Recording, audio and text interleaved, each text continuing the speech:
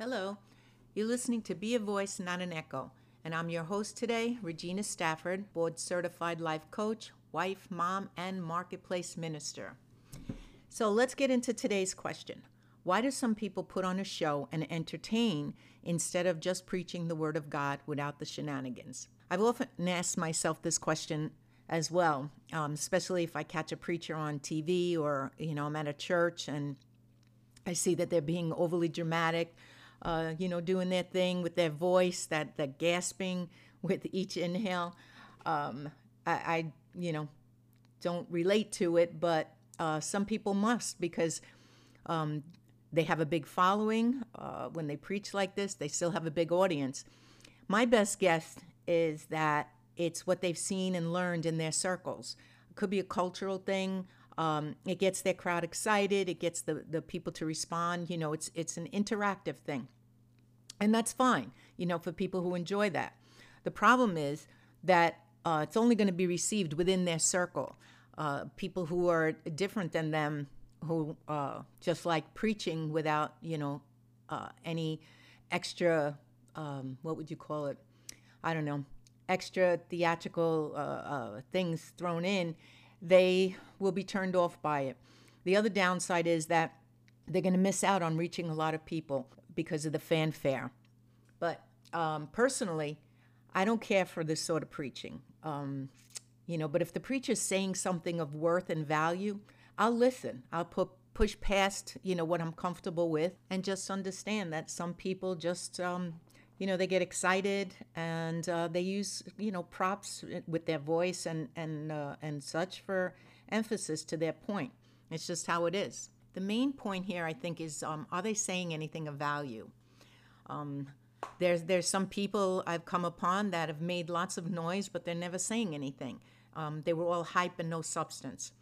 Since I don't ever like to throw the baby out with the bathwater, sometimes I'd purposely listen to them to see if there was a message in what they were saying, but never really got one. So that was kind of disheartening.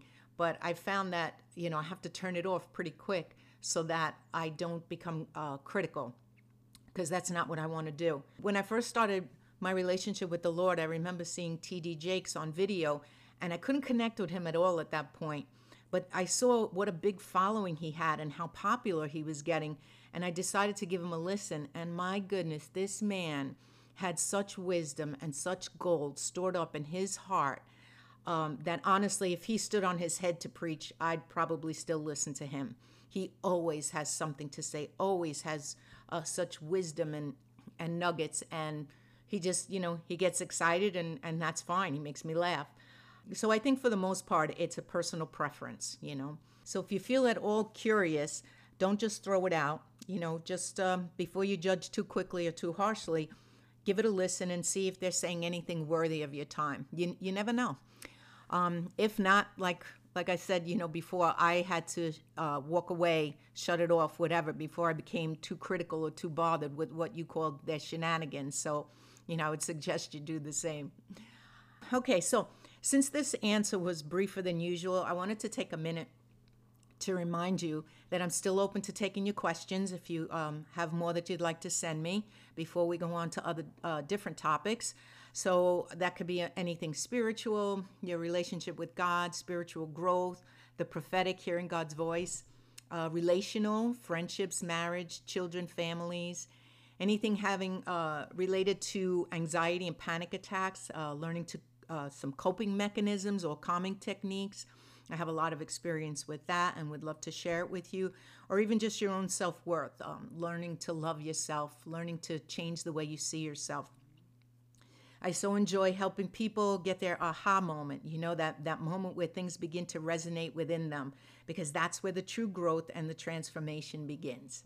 So please send them on in. And as always, you can reach out and connect with me at rewardscoaching.com. I'm excited about my new website. It's streamlined. It's easy to use. It has great content to encourage and inspire you. And be on the lookout for my new book list that I'm going to be putting in there. I'm going to add it to the resources category. Books that I love, that I've benefited from greatly, that have just given me so much wisdom and insight. And I'm going to be sharing them with you. They'll also have a link so that if you chose to look into it or want to purchase it, you can just go right to that link to Amazon. So also you can join with me on Facebook at Regina Fiorello Stafford. You can join with me at Regina Fiorello Stafford and Instagram at Regina Staff. You got all that? It's been great connecting with you on Be a Voice and Not an Echo. And until next time, God bless.